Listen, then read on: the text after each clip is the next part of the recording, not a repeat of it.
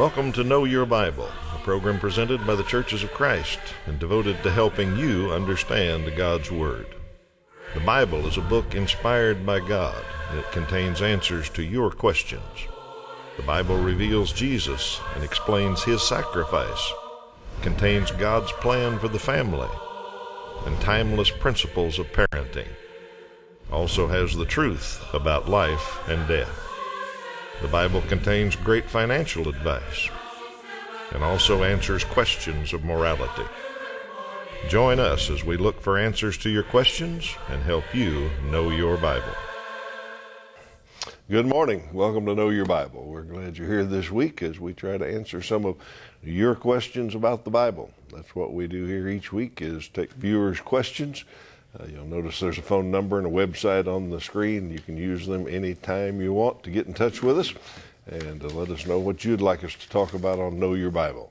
Get a lot of special questions about a verse, a chapter, a topic, a doctrine, strictly from the Bible, and we get a lot of life kind of questions. Folks just wonder about what's right and what's moral and what's going wrong here, and the Bible's got a lot of principles that help us live life, so we're happy to find answers to those kind of questions. Whatever's on your mind, let us know, and we'll talk about what you're interested in.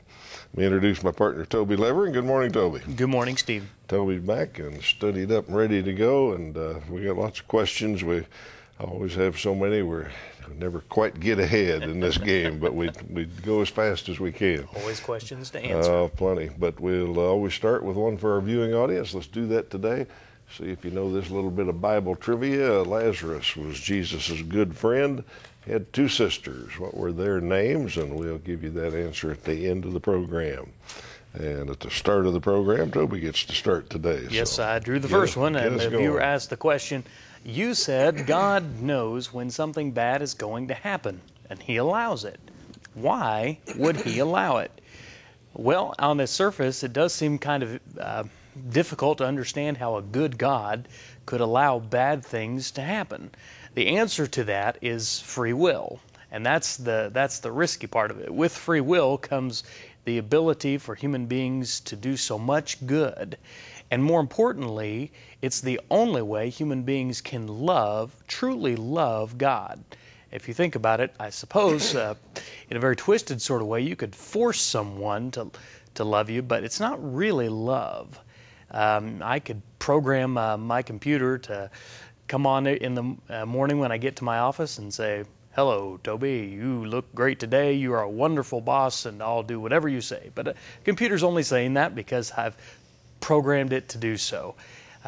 When a living being has the ability to choose between right and wrong, well, of course, there's the risk that he or she will choose wrong. And that's what we know as sin. And we know sin has entered the world. And because God allows sin to happen, it doesn't mean He's pleased with sin. In fact, quite the opposite.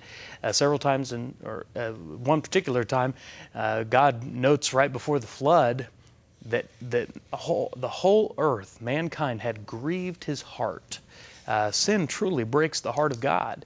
When bad things happen, you need to understand that just because it happens doesn't mean God is pleased with it, but He's just allowing human beings to have free choice. And so we have to understand that with free choice comes risk, and certainly comes sin. You think about all of the consequences that come from sin. If you read the Bible itself is a very honest book and deals very honestly with the consequences and the ramifications when people choose to do things that God never condones. Just because God allows it doesn't mean He's condoning it. So I think there's a difference that we have to understand. If we think about it a little bit further, you say, well, why doesn't God just stop bad things from happening?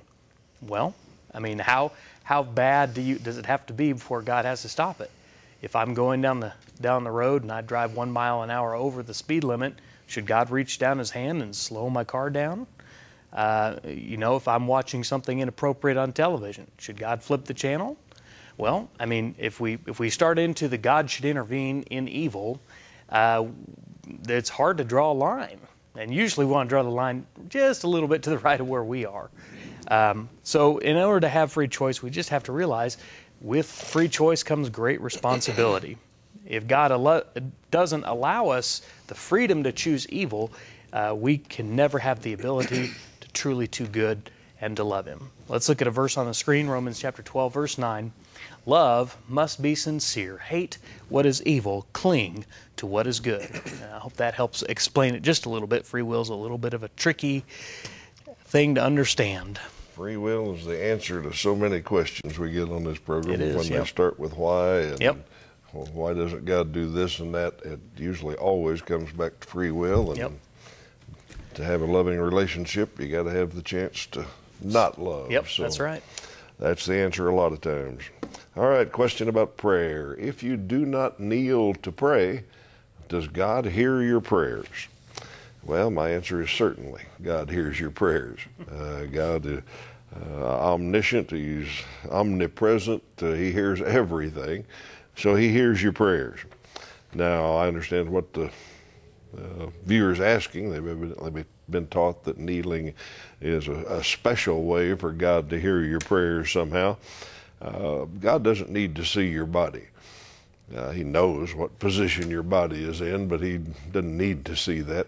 What prayer is about is between our hearts or our minds and God's mind. God hears that way. He knows what's in our hearts. He knows what's in our mind. And no matter what we're saying outwardly or what position we're in, He knows what we're really thinking and want to communicate to Him. Now, the body is an indicator of the position of our heart, I think. We respond appropriately to how our heart feels. Before I talk about that just a little bit more, I'll give you a list here. I went looking through the Bible for people that were praying, and I found these different positions that I found. I'm sure there may be a few more, but people prayed in the Bible sitting. Some were just sitting down praying. Some were kneeling. Some bowed. Some stood while they prayed. Some prayed while they were walking. Some prayed with uplifted hands. And Jesus, among others, went prostrate, laid down on the ground to pray. So those are the ones I found in the Bible, and God heard all of those prayers. It's not about the position of your body. But as I said, I think the position of the body does indicate where the heart is sometimes, and it ought to be appropriate for that. For instance, sometimes we are so stricken with pain or trouble or grief, or we don't even know what to pray sometimes, but in those kinds of times we may just fall down on our bed and bury our head in our pillow and pray our heart out. We're prostrate. We're completely fallen down before the Lord. But that wouldn't be appropriate at other times. If you ask Junior to ask the blessing for the dinner, you wouldn't expect him to fall out of his chair and go prostrate on the ground and say the evening prayer.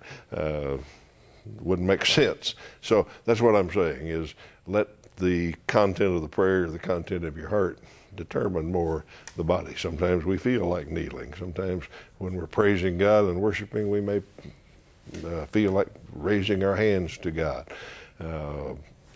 So the position of the body has something to do with it, but it's more about us, I think, and how our heart feels than what God is interested in. He knows your heart. He'll hear your prayer. So don't need to worry about kneeling. In fact, some of us with new knees can't kneel too well, so I don't think He would require that. All right, Toby, you get the next one. Have a chronological question. A viewer asks, is there a time for you to be born and a time for you to die? Well, yes, Scripture seems to indicate the answer to that question is yes. There are several scriptures that we look at. Ecclesiastes chapter 3, verses 1 and 2 is probably the best well-known, made famous by a song. There is a time for everything, that verse says, and a season for every activity under heaven. A time to be born and a time to die. Now, of course, this is poetry, and you have to understand that. And he's kind of making a larger point in the writing of this, that there's a season of life to everything, a time when it begins and a time when it ends. Psalm 139, verse 16, the psalmist there writes, all your days all my days were ordained for me, written in your book before one of them came to be. So the question is not how many days you have. Of course, that's interesting to think about, that God might have our day of birth and our day of death written down. But, and certainly the Lord knows that, but the question really is how you use the days that you're given. And so we ought to be very thoughtful and very wise in how we do that. Let's look at one verse on the screen from Hebrews chapter 9, verses 27 and 28. And the writer there says, "Just as people are destined to die once, and after that to face judgment, so Christ was sacrificed once to take away the sins of many. He will appear a second time, not to bear sin, but to bring salvation for those who are waiting on Him." The question is not how many days do you have, but are you dedicating those days to the Lord Jesus Christ, and are you submitting your life to His life and letting your days be His? So I hope that helps. All righty, good answer. Take just a moment and talk about a good way to study the Bible. We have some free materials that we mail to folks, and all you got to do is call and ask for them, or log on and say you'd like to study the Bible with us. And we've got some great tools for studying your Bible. We've got a lot of viewers I know that are regular Bible students that spend a lot of time in their Bible and know where everything is and know most of the answers that we give before we give them. But we've also got a lot of folks that are new to Bible study or just have never gotten started in Bible study. And these are some good ways to do it with the courses that we'll give you from Know Your Bible. You see one course on the screen right now. There are 8 lessons in it. It's a basic Bible study, good introduction to your Bible, and you'll feel a lot more comfortable navigating around in your Bible after you've had this course. And then beyond that, we've got some more advanced courses that'll really help you understand your Bible. So if you want to know your Bible better, we'd like to help you with that. All you have to do is use phone number, website, tell us you want that free course, and we'll put one in the mail immediately. And you can work through it just as fast as you want or as slow as you want. And if you find out it's something that doesn't help you, you're not interested, or you get too busy, or come up with some other excuse, or if it really just doesn't help, you can stop at any time. We won't bother you in any way. So no risk policy here. Just take us up on our free offer and see if it helps you know your Bible. All right, viewers got a question about a phrase we must have used occasionally on this program, and I'm sure we have. The viewer says, explain what you mean by the plan of salvation. And, well, we've gotten questions about what is the plan of salvation. And we probably use that phrase at other times also. And I'm going to say it depends on which view you want to take of it. In the simplest view and the biggest overview, just let me read you 2 verses from the Bible, and I could say that's the plan of salvation. You probably know one of the verses because it's John 3:16, but let me read 16 and 17. 16 says, "For God so loved the world that He gave His one and only Son, that whoever believes in Him shall not perish, but have eternal life. For God didn't send His Son into the world to condemn the world, but to save the world through Him." Well, there's the plan of salvation.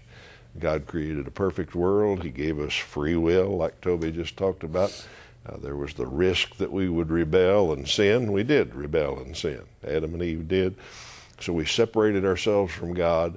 We needed to be reconciled to Him. We needed to be saved. God so loved us that He sent His Son to die for us because He didn't want anybody to perish. He wants us to be reconciled to Him. That's the plan of salvation. God loved us. God sent Jesus to save us. And if we believe that and believe in Christ, He'll save us. Now, I said that was big picture. That was the top-down look. That's the plan of salvation. But there's a little more to it. You could say that's God's part of the plan. And does man have any part? Well, if you go over to Acts chapter 2, Peter told the people the story that I just read you in those 2 verses. He said, Jesus is the Son of God. God sent Him to earth to save you because of your sins. You crucified Him on the cross. And the people's reaction was, what do we do? They understood the plan of salvation. They understood that Jesus was the Messiah, that he was the Lord. They understood that God sent him for their sins. And their question was, well, what do we do? And Peter answered them. He told them, well, there is something for you to do. And if you read through the New Testament, every once in a while you'll find a verse like that where Paul or some other apostle says, this saves you. You need to do this. And some people want to just take one of those, and some people want to put them all together and say, well, that's the plan of salvation. And that's kind of how we talk about it here on this program, is if there's a verse that says this saves you, or you must do this to be saved, then we think that's pretty important. We ought to put that in the plan, if you will, of what we need to do. So I've made a list of those that I've found in the New Testament, and you can find them too. Romans 10, 14, 15 says you have to hear. I mean, obviously, you've got to hear who Jesus was. That's what Peter did on Pentecost, was tell the people that. Once you've heard who Jesus was in John 3:16 and the plan and all that, then you got to believe, John 3:16 says. If you believe in him, then you'll be saved. Acts 17:30 says you have to repent also. Whoever repents will be saved. So you got to make a change from your old life. And Romans 10:9 says you have to confess. You have to confess with your mouth that Jesus is Lord. I believe he is Lord. I believe he is the Son of God. I believe all of that. And Acts 2:38 and many other verses say you need to be baptized. Peter says baptism saves us. Okay, now it's not one thing, and in the big picture, it's the grace of God that saves us. That's God's part, but man does have a part. We have to respond to that good news and do those things. Hear, believe, repent, confess, and be baptized. And so, back to my first statement, depends on your perspective. What's the plan of salvation? Big plan is God so loved us, he sent Jesus to die for us, but we need to respond to that with our part, and then God will save us. So either way you could talk about it, or you could put it all in one big list perhaps and say, now that's the plan of salvation. So hope that answers the viewer's question. And when we say plan of salvation, we're usually talking about man's part on this program, because that's what people want to know. We kind of understand John 3:16. Jesus died for us, and people want to know, do I have to do anything about that? So if we call it plan of salvation, that's probably what we're talking about on this program. Okay. All right, Toby. Patriotic question. The viewer asks, we are to obey the government. The Constitution and the Declaration of Independence says there is a time to revolt against government. Should Christians do that? Well, that's a very well-stated question, interesting one to think about, food for thought. Of course, Romans 13, verses 1 and 2, it's not going to be on the screen, but it does tell us that the governmental authority that Christians live under, wherever they live, was established by God. Now, what that does not, it's not saying that God condones evil, corrupt governments and dictators. It's saying that God has established government as a means of keeping order to prevent chaos and anarchy from ruling the world. Government, in its purest sense, ought to keep order and have a rule of law that we obey. And so, as such, Christians, wherever they're found, should be peaceable, good citizens who obey the rules of the land where they live. And that's a reasonable and just important thing to do. There is an exception to that, in my personal opinion, and that is, I think Scripture backs this up, whenever the government makes rules that are directly against the rules and principles that God has laid down in Scripture. And in that situation, we have the responsibility to obey the higher authority. You know, God, of course, is greater than human governments, and human governments will make mistakes. We know that there are examples of this in Scripture. Probably the famous one is Daniel, when they made the law that no one could pray to anyone but the king. Well, that didn't change Daniel. He kept right on praying, as he had always done, to the Lord God, and he just let the chips fall where they may. He was willing to face the consequences because he knew that God was greater and God wanted a relationship with him. In Acts, the apostles said famously, we must obey God rather rather than man. And so I think in those areas, now, you got to be careful. I mean, you can't just, I think you just have to use good common sense.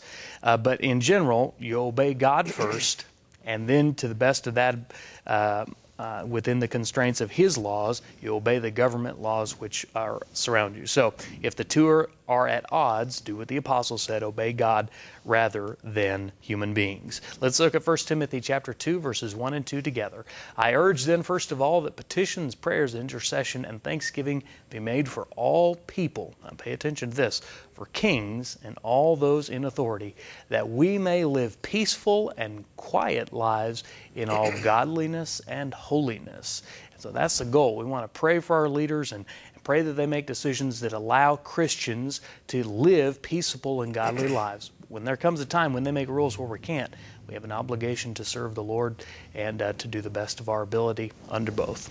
Yeah, thank you, Toby. Interesting question about when the kingdom came. The viewer says, precisely when did the people listening to Jesus in Matthew 16 and Luke 9, when did they see the kingdom come? Well, let's read Matthew 16, one verse, so you know what our viewer had in mind. And it's verse 28 where he sees that, and Jesus was talking about the kingdom and a number of other topics with folks after Peter had confessed that he was the Christ.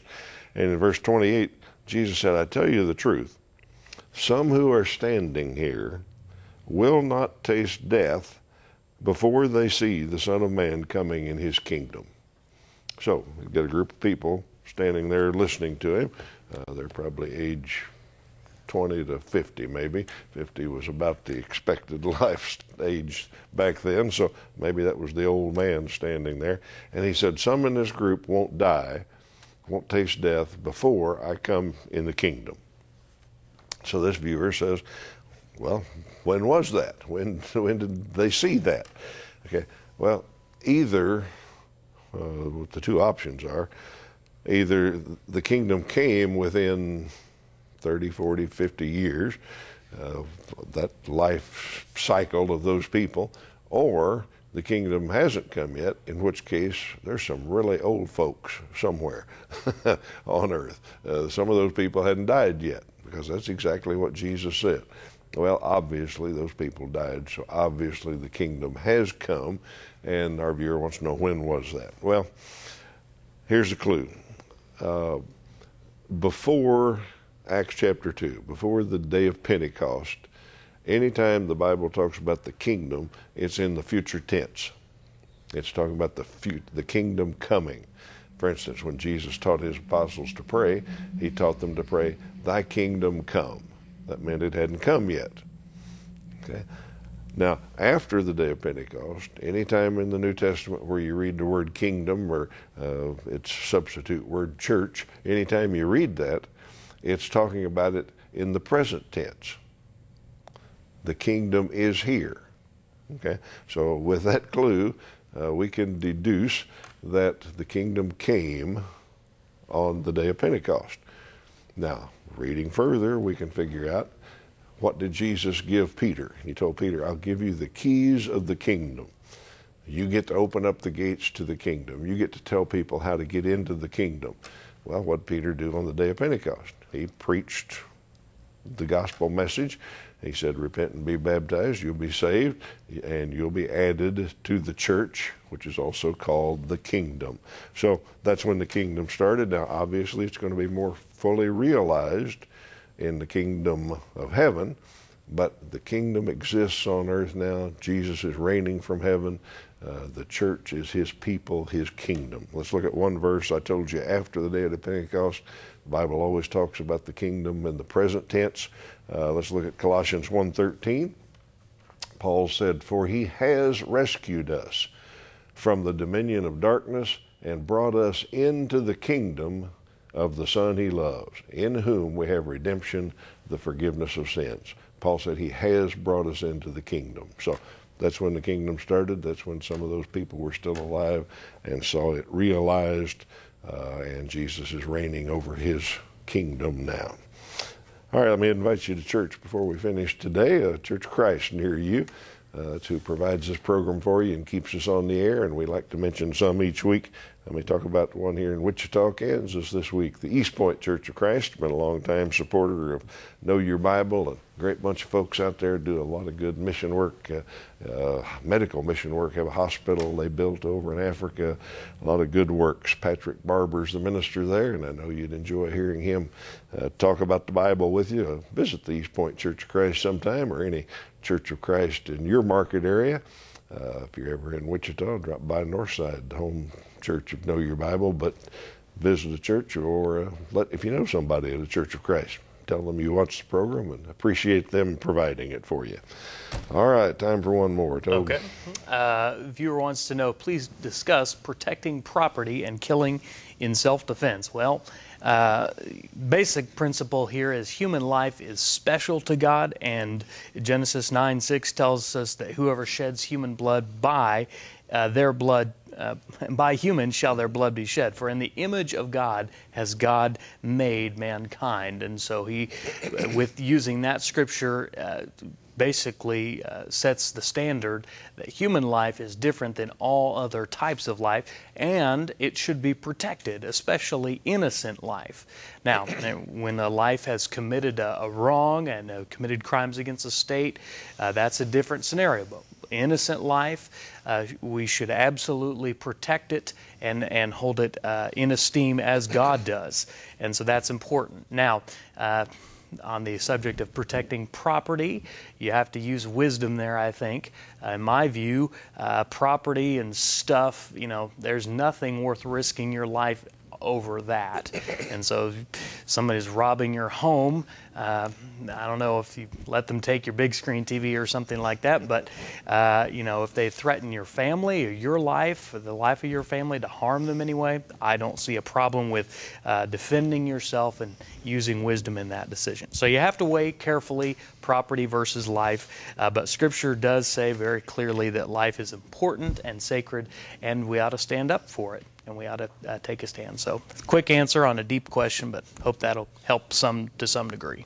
Yep, that helps. The Old Testament law, of course, was if somebody was in your tent and it was dark, yep, they may have been trying to steal your cooking pot, but yep, they might have been trying to hurt you too. So right, if you whacked them with a stone and they died, you were all right. Yep, Exodus 22. Yep. As long as it was dark, you didn't know what to do. All right, let's make sure we get a trivia question answered today before we finish. And it was the sisters of Lazarus, and what were their names? Mary and Martha were the sisters of Lazarus. We're glad you were with us today. We're out of time, but we're going to be back next week. More of your questions then. Till then, you have a great week.